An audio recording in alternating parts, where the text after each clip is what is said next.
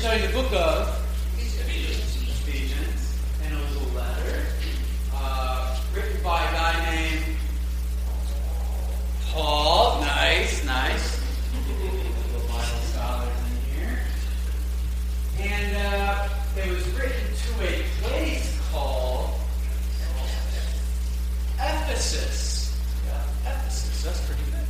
Right? So it was a letter written by a guy named Paul, and it was written to a place in Ephesus. And this place in Ephesus is kind of like our place. It was a church plant, like we are, meaning there wasn't a church. And then a group of Christians got together and said, we want to serve God. And like, this is the way we want to do it. This is the way we feel like we should do it. And church. Very similar to how this one started. People passionate and on fire for understanding who God is, and what He can do, and trying to bring His love and His life to the community. Kind of the only difference, though, between Ephesus and Nauvoo. Totally different. Ephesus was like a commercial hub, commercial center, very busy, lots of shops, lots of businesses. The economy was booming, and it was doing very well. Nauvoo, maybe not so much. Middle rate's kind of high. Businesses seem to have a hard time staying. Right? It's a little different. But people are the same, right? People are the same. We still got hearts. We still have wounds. Still need healing. We also need a Savior. We're all definitely still need God's love at that time. Where we are. So their economy was booming. It was booming, actually, because they would make false gods and false idols, like little trinkets and stuff. Bigger statues, smaller ones. And these trinkets were to a pagan god that they would worship in like very bizarre ways. Usually very bizarre sexual ways. So that got very popular because you could worship that guy sexually. See how that. So one thing with Christianity, you come to Jesus and He says, deny yourself and pick up your cross. Hey, but that other guy over here, you can worship him by sexual favors and orgies. It's popular. So that's what was going on. And so Paul, writing this letter, he's the guy that really initiated and started the church there. And he eventually had to leave. He went to a bunch of different places. So in your Bible, you have like Philippians, Colossians, Galatians. We went to all these places to start a church. This is just one of the stops. It's amazing what God did this time. And after he was away, and I should say, another similarity that we shared with Ephesus is that he was there for about 3 years. And our church here is about 3.5 years old. So he spent about that amount of time until he moved down to the next place. We told him to come back, but he never did. And so after about almost 10 years go by, he sent people to check up on him, see how they're doing, see what's going on, how the church is going. And it was really, it didn't take a whole lot of time for them to kind of get molded and shaped by the society and the culture that they were in. So all of a sudden, they started like this weird idea of this pagan god and weird sexual worship practices that started to like creep in. And a misunderstanding of the gospel and Jesus Christ, and family, marriage, was like foggy at best. And so what he had to do is he had to write a letter. Hey, I'm going to write this letter. Read this letter at church. Tell the elders there, hey, listen, read this letter at church. You got to get back to what's important. You know, what was the essential, what was critical of how this church started. I know there's some confusion. So we've been studying our way right through Ephesians. And now we're in the last chapter. Chapter 6. Almost done. And we've been focusing the past few weeks on family, because that's what Paul's been focusing on. And a couple of weeks ago, we focused on marriage and the female's role, the woman's role, right, in marriage. And then we focused on the man's role, right? And so this week, the children get some. And then it takes like a weird kind of, weird detour. It's either a detour, but it really wasn't. It takes like a weird detour within a chapter. We start talking about slaves and masters, which is interesting. So, like, why are we talking about slaves? And then, of course, opens up a whole can of worms with Christianity, Jesus, slavery, does it condone it, does it not? How does that work? You know?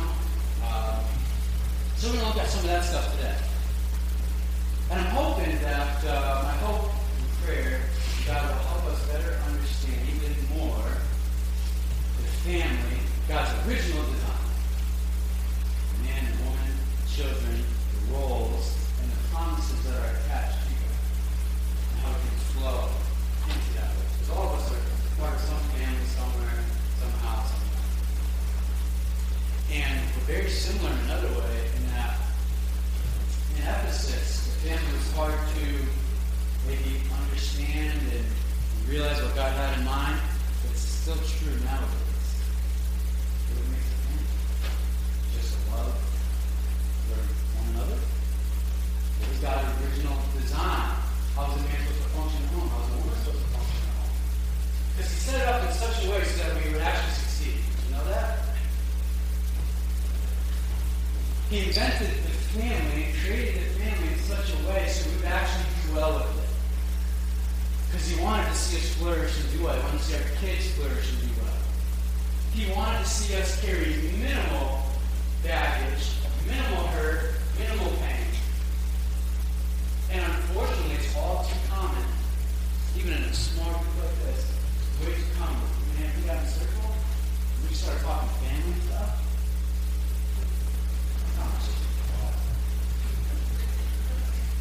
And it gets probably hurtful.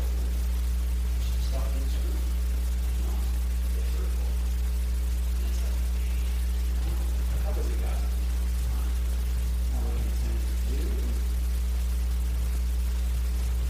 And the crazy thing is, like, he laid it out in the Word for us. He told us, hey, listen, so much the way I want you to go about, the way I created, so I had in mind.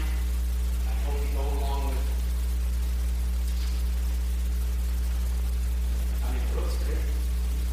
We were talking about the guy marrying his computer, right? Nuts. He's marrying his laptop because the amount of porn that's on it. He says he's more sexually attracted to that porn, you have a better relationship with that than you do actually with it. Went to court. You didn't win. But maybe eventually he will win. You know what I mean? Like, this world is not headed in a great direction. And honestly, if I'm Satan, and I'm the devil, and I'm the enemy, I know the most important thing in society is the family, and a strong family, and man, that is powerful. I'm attacking the family first. And sure enough, that's what he does.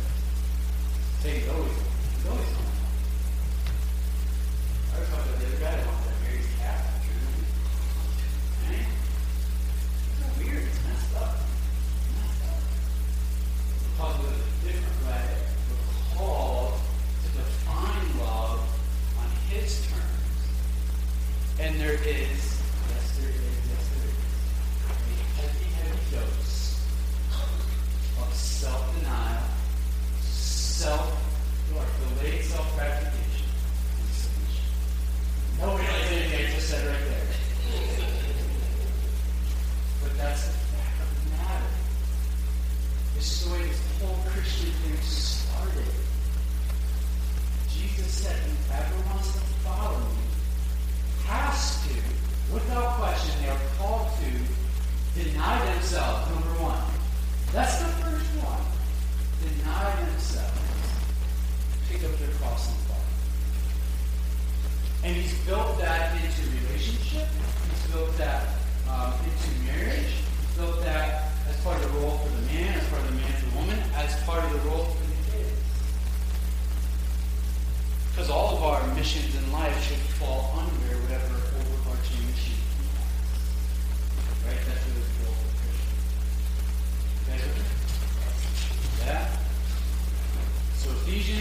Ephesus, Paul, family, kids, bump, difficulty. Let's take a look. Ephesians chapter 6. It says, children, we're all children in some way, shape, or form, right? Some way, shape, or form. Some way, shape, or form. We're all children. We got parents somewhere. They're good parents, bad parents. Met them, never met them. Children in some way, shape, or form. Here's the awesome thing, though. If we're Christian, we've given our life to Christ, guaranteed sons and daughters. Regardless of what our mom and dad did, or how the parents did, whatever that worked out. It's awesome. So children, obey your parents in the Lord, for this is right. Honor your father and mother, which is the first commandment that has a promise, that it may go well with you, and that you may enjoy long life on earth. Fathers, the men get around too. The men get around too this week. Fathers, do not exasperate. Everybody say exasperate. Do not exasperate. In other words, needlessly frustrate. Do not needlessly frustrate or exasperate your children. Instead, bring them up in the training and instruction of the Lord. Let's see if it gets the slaves and that part of it. So Paul, again, we're picking up. You just talked about wives and husbands, and so now he gets into the kids and into the children. So he says, children, obey your parents in the Lord, for this is right. So now we go back again, right? Ephesus. Put yourself in the sandals. No heat, probably back then. You got your sandals on, third floor. Church is going to get a little bit out of trouble, and or looking kind of crazy. So Paul writes this letter. Now he knows that children are going to be there. And when he's talking children, the ages, like, what does he have in mind when he's, talking to children? I don't know a lot about stars, I'm not really sure, but younger up to high school age, maybe adolescenthood, somewhere around. So they would be there. The children would be there at church. They would hear this letter being read. And Paul knows that. And so he said, hey, listen, the kids, the children, make sure that you obey your parents. Listen to them. Maybe that was a wild kid back then. I don't know. But it's super important enough for Paul to put in there for kids obeying their parents. The question is, why would he put it in there? Why? Why so important? And of course, the kids are also going to say, what if my parents suck? They're idiots. They don't know anything. Or in like today's term, just like, they don't honor God. They don't follow. They haven't been with God. So do I. Then be obedient. Do I then follow? It's important questions to ask, right? Should we think about this stuff? So maybe I'll jump to the ladder first. So number one, I think it's very important to know that children should obey their parents as long as what they're being asked to do does not go against what God has made clear needs to be done. So a child should never just obey their parents and allow themselves maybe to get abused in so much. Not right? You can't like use the Bible for that. Doesn't work.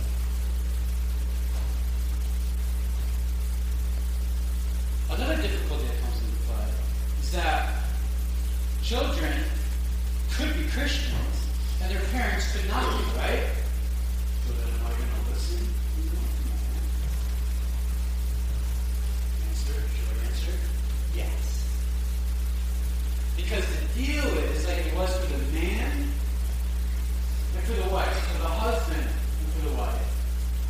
is that we still submit to what God asks, even if the other spouse does not.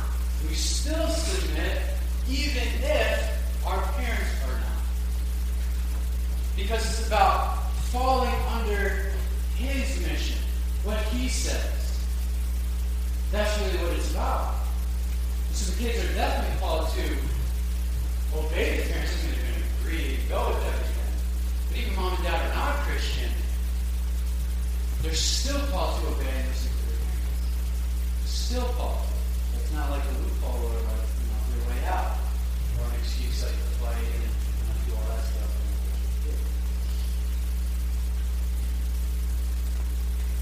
Now, why is it so important? Why would Paul put it in? Why would he do that? Take a look in there. Verse 2, it says, here's the first commandment, with a big word here, promise. There is a promise attached to the obedience. There's a promise attached to the obedience. It's really nice when we understand and we get the grasp on what God is asking us to do. And when we can put a promise to that. So the child is not just being obedient and listening because they want to get their way or somehow manipulate their parents. The hope is that the child is being obedient because there's a promise that God gave them that if they were to do that, what's going to happen? That it may go well with you, and that you may enjoy long life on you. Now, wouldn't it be awesome if children listen? Think about your own self. Maybe a few years ago, more years ago. But if you're younger, and you just listen and try to be obedient, and the reason why you did it was not so somehow you could manipulate trying to get your way, but because as a young person, catch it, as a young person, you were holding on to the promise of God that it would go well with you and that God would bless you. What if the young person was like, parents are kids?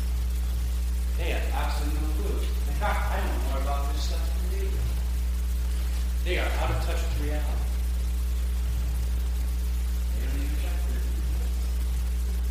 They're not even on social media.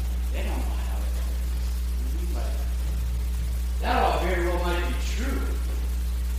But the call for the Christian child said, yeah, they don't get all that stuff. But I know what mom and dad are asking me. And I ain't fully buying this whole curfew thing and maybe getting even around it. But I'm not going to fight them on it because I'm believing in that promise that's in the Bible. Can you imagine if kids actually were thinking like that? Did you know that's the original goal? You know how it works now? How it works now, mom and dad know it, and you probably know because you've done it yourself. The way it works now is basically you try and just correct and discipline to make them do the right thing. That's a recipe for failure. Probably good intentions, but it's a recipe for failure. The ideal situation is you can instruct, guide, and discipline so that they actually want to do the right thing because they see the value of it. Oh! Come on! Show me some parents that can do that well, though. Show me some parents that can do that well. Did you do that well? There's some moms and dads, like, it's not just all about just correcting them and getting them to do the right thing, because guess what? Kids are smart. They catch on. I'll just do the right thing. So it appears to be okay. So mom and dad ain't around. Listen, what are you doing? And what did you do when mom and dad were around and they weren't forcing you to do the right thing? You know all about how that works.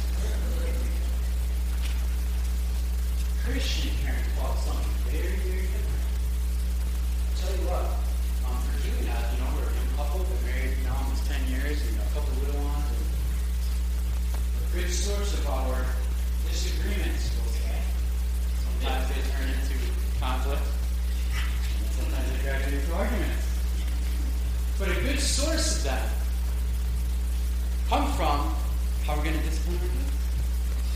How do we want to do this? Why are we going to do it this way? We're not going to. We're going to take this away. Are we going to do a timeout? We're not going to do a timeout. Like, how are we going to work this thing out? And we're trying to think about, well, how are we going to do it? And is it best for Jaren or Judson to do it like in that way?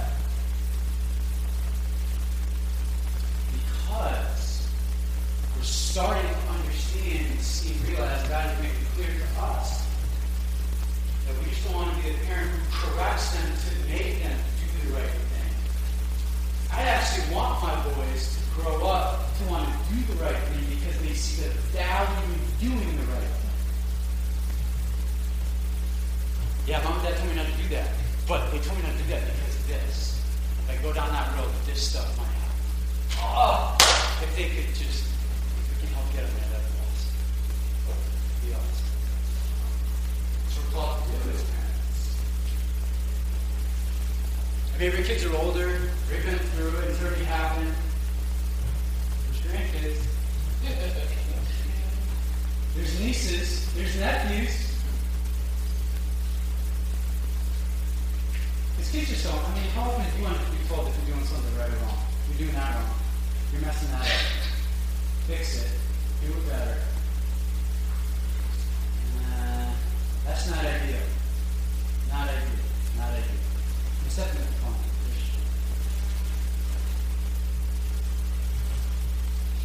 So there's a promise attached to obedience for the kids. I don't see a whole lot of that. You could actually buy into it and commit yourself to it. It's going to save you a lot of time. It's going to save you a lot. Now, some people are just naturally more rebellious. And as soon as you ask them, they're told or suggested in some way by somebody to do something, immediate fight. Immediate. Don't do this. Okay, I'm doing it. Like, that's just the way it goes. I get that. Some people are built that way. Definitely. So it might be more of a struggle, for people like that. But it's still calling, to do that. We're still called to do that. Still called to take that step of faith and just listen and obey on that. We were called to that when we were younger. Whether you knew or not, some people are just figuring out for the first time ever. They lived their whole lives. Went through being a kid, adolescent, never heard. That stinks. It stinks even more if you didn't know what church you. But we can save a generation. And think, God is growing this church. He's instilling us as little ones in the nursery. He's instilling us, the little ones downstairs in Sunday school. We can help play a part so they see the amazing value of living life out loud. We all play a part in this thing. We can pray for them, we can encourage them, we can pick those little guys up and put them up and love them up. We can all play a part in this thing. So they don't have to get to be 40, 50 years old, 30, whatever it is. We miss out on what it's like to be loved, to be encouraged, to be corrected in a Christian way by a Christian family.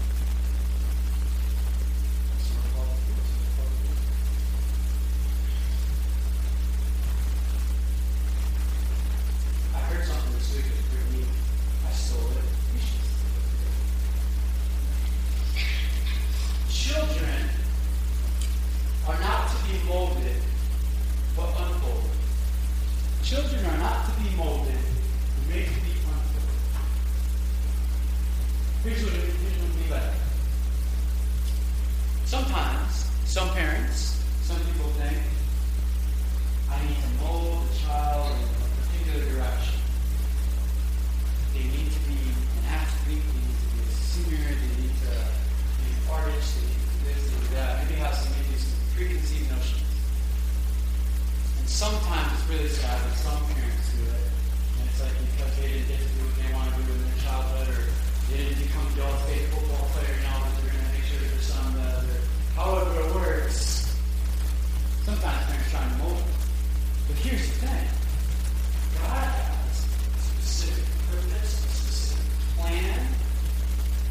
specific wiring, a specific calling for each of our children.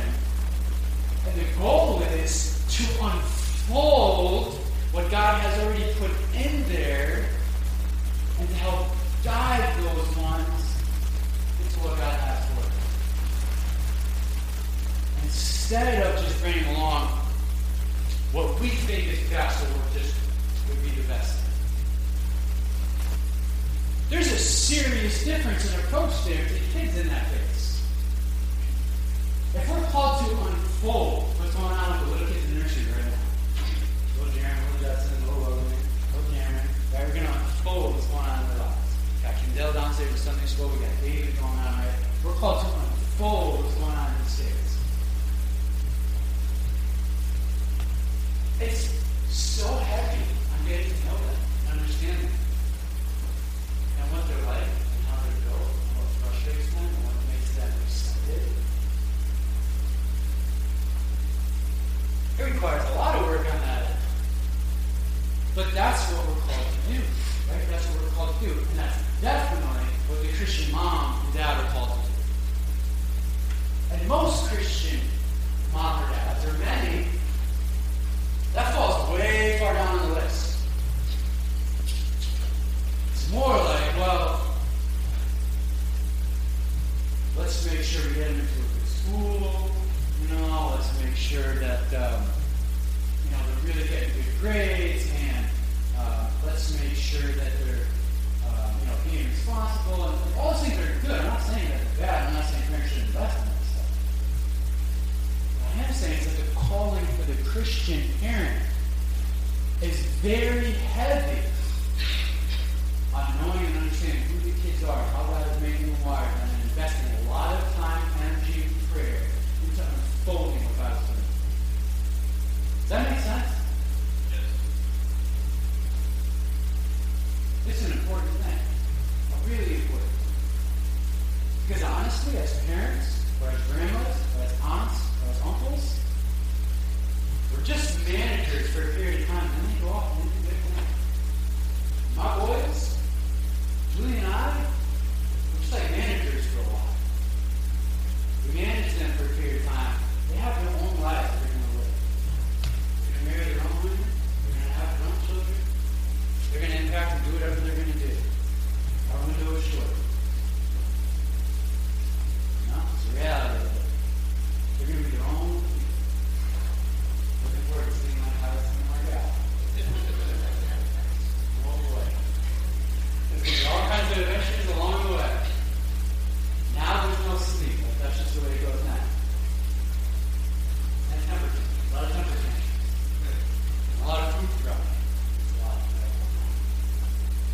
And later they're going to construct a new class. That in kindergarten, have a difficult time with the other ones. Now then they get to be adolescents, and then we're idiots, and we know nothing. We're trying to teach them and grow them up in that way, and we're right back. But it's amazing when you look at kids, family, parenting, kids, how much effort, time, resources, energy just goes into just understanding and knowing who they are, and trying to figure out who God has made them to be, and calling out the man or the woman that's inside of them that God has created. That's a Holy Spirit-led skill set. The good news is, it's not impossible for any mom or dad to have. The good news is the Holy Spirit, God Himself, is saying, "Hey, listen, I'm here. Use me. I'll tell you all about your son and daughter. I'll guide you and direct you. I'll show you how to correct them. I'll show you how to discipline them. I'll show you how to love them. And I'll show you how to do it in a way that's going to bring honor and glory and where it's going to be hope." We got that passage of fathers, right? It says right here, "Fathers, do not exasperate your children. Instead, bring them up in the training and instruction of the Lord." Well, one, that's interesting. He's talking to fathers. He didn't say, women, wives, mothers. Well, yeah. Still on right? Still on kind of interesting. I don't really know why. And a lot of Bible scholars really kind of debate back and forth. Why are they talking, women here? Why don't they typically say, women? Seems to really hone in on fathers. A lot of it gets out there. I don't know, one that kind of floats around is that women, for the most part, not all women, it comes more natural to want to be nurturing, disciplined, to correct, to help be involved and go to their meetings and go to their teachers and understand their schedule and bring them to their doctors and be in their life. I'm not saying all women do that. I'm just saying some people suggest that it's kind of easier for women to do that. Interesting thing is that the Bible says, fathers, dads, get your butt in gear. It starts with you. You gotta lay it down. This is the framework and the structure. You should also know the teacher. You should also know what their homework is for that night. You should also know where they're having a hard time with little Johnny in class. You should also be asking what they did in Sunday school. What that has to do with their life. You should be leading the way. Paul makes a very specific point. Because that's what dads are called to do. Not all dads step up to that. But that is the biblical role and understanding. And if you're married to that, or know that, it's not stepping up to that role and living that.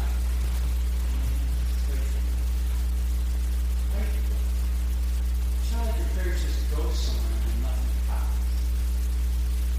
It's just that prayers of the righteous man and women are very powerful and they avail much. They get a lot done. Pray for that. Fast for them.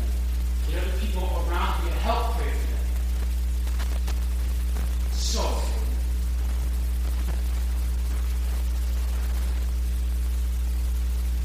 And I know it can definitely be hurtful because the majority of the men in our society are not thinking about this. It's very difficult for a wife, for a woman who's in that position. Want to uphold the godly household and follow God the best that she can.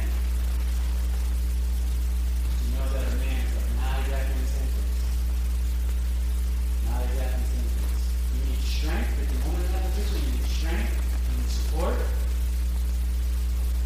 Got to get around other women. Got to get prayed for.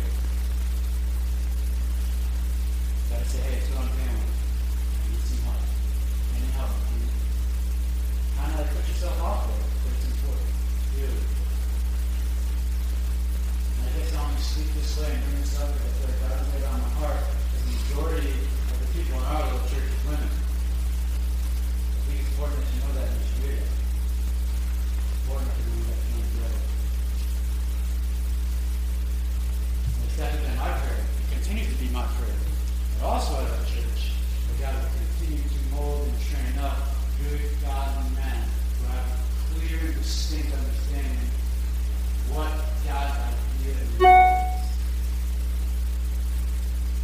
He's doing it. He's changing some men in this church. He's changing me. A lot. Some days I'm not like it. Changing guys in this church, man. Eric ain't the same guy he was a year ago. Chris ain't the same guy he was a year ago. Stephen's raising his hand back there. I ain't the same guy he was a year ago. It's good news, right? Oh, Stephen.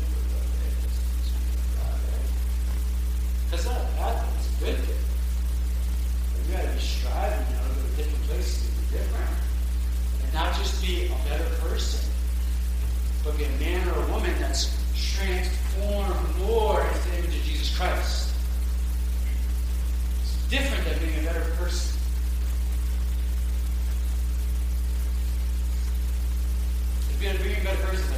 himself. Being transformed in the image of Jesus Christ and being transformed to whatever God wants us to be. Importantly, giving love to those that are around us. And the self-sacrificing love that Jesus would have done. Right? It's different. Good work is happening. There's people in this building right now, man, that are putting things on the line in their life. They're taking radical steps of faith for the mission, even if it's costing them maybe some happiness right now in the immediate, maybe some pleasure or comfort right now in the immediate. That's encouraging. Tell you what, the enemy notices that as well. So he's going to do everything in his power to make you think that it is not worth it. It's really not doing anything. Things are just same old, you're just trying to include some God in the mix. Don't buy the lie. Don't buy the lie. Don't do it. The heart breaks. Breaks.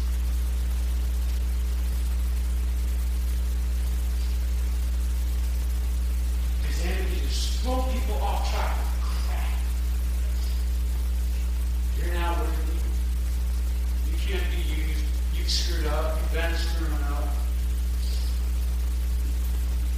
You got this in your background. You got that. And there's no room for that in the gospel. There's no room. If it's true that he died for you, and his spirit lives inside of you, you don't have to parent the same way maybe your crappy parents did. You don't have to spend money stupidly, maybe that the way it was set for you. You don't have to get locked into bad habits and poor choices that maybe that's all that was known in your family. Guilt, condemnation, shame, being critical doesn't have to rule the day.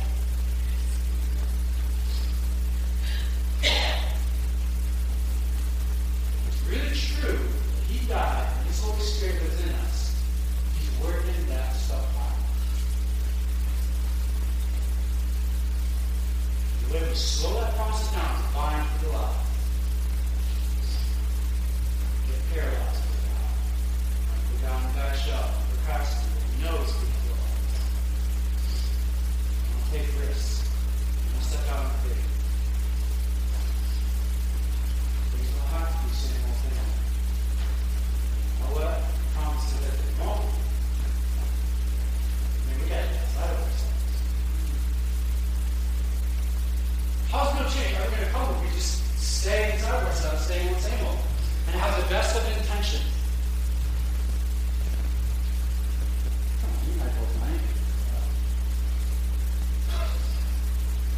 Best of intentions, like, I don't really get it. God doesn't actually have to be intentional and strategic about it. Going to church is a good thing. Real action is happening like all during the week. That's where the real work is being done. Real work is being done on the gospel. Real work is being done when the kids are flipping out. When we're mad at each other and we're married. Fights are coming. The real work is being done.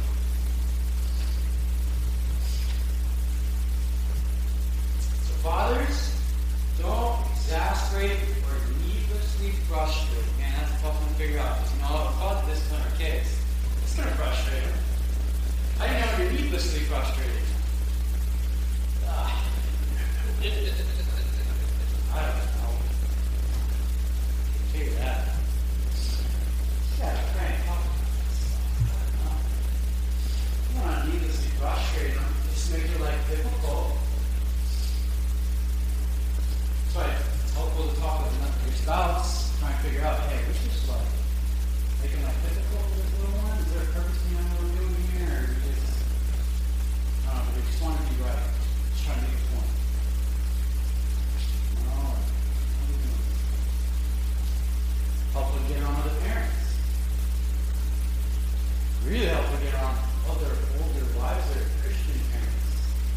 scrape their knees, bump their elbows. Ask them for Jesus.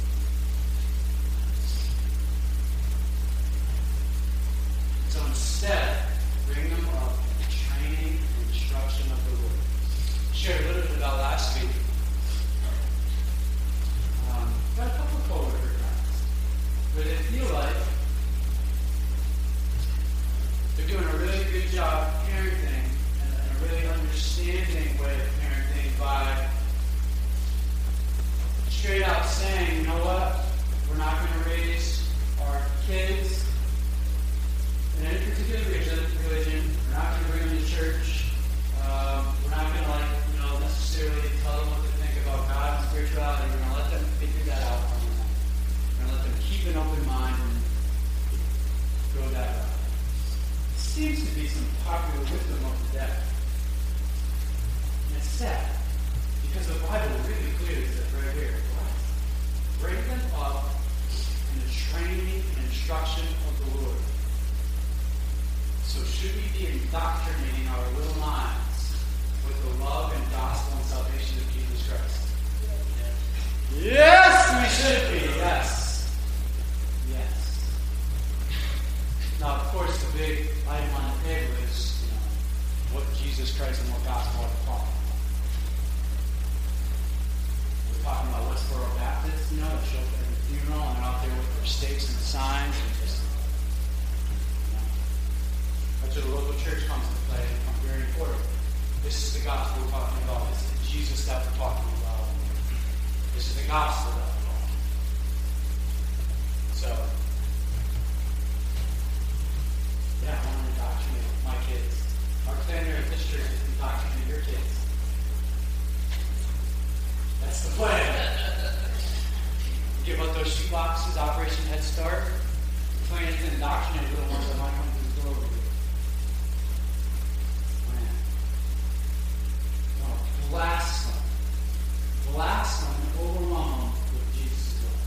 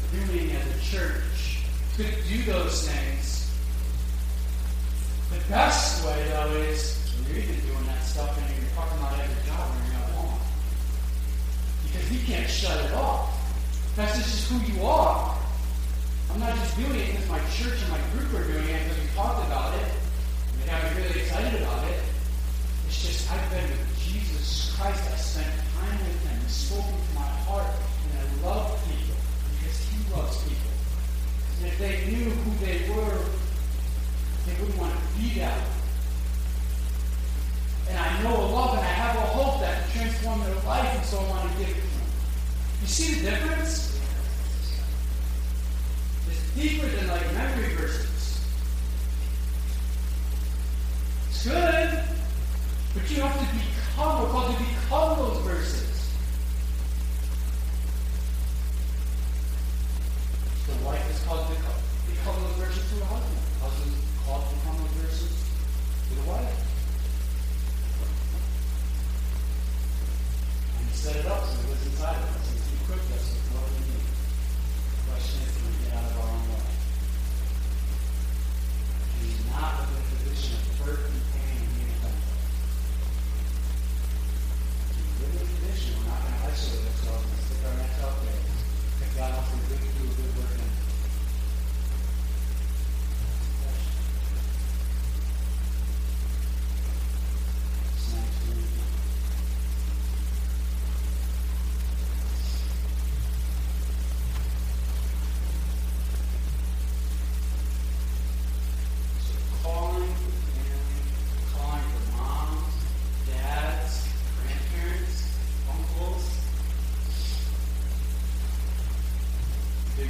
This is like a group effort here.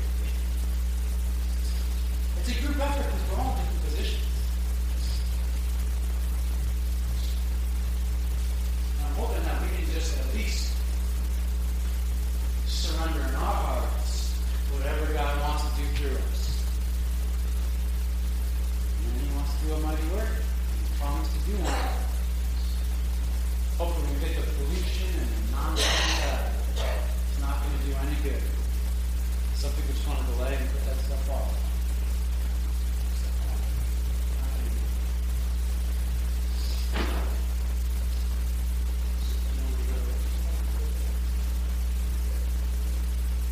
You guys want to do one song to close up?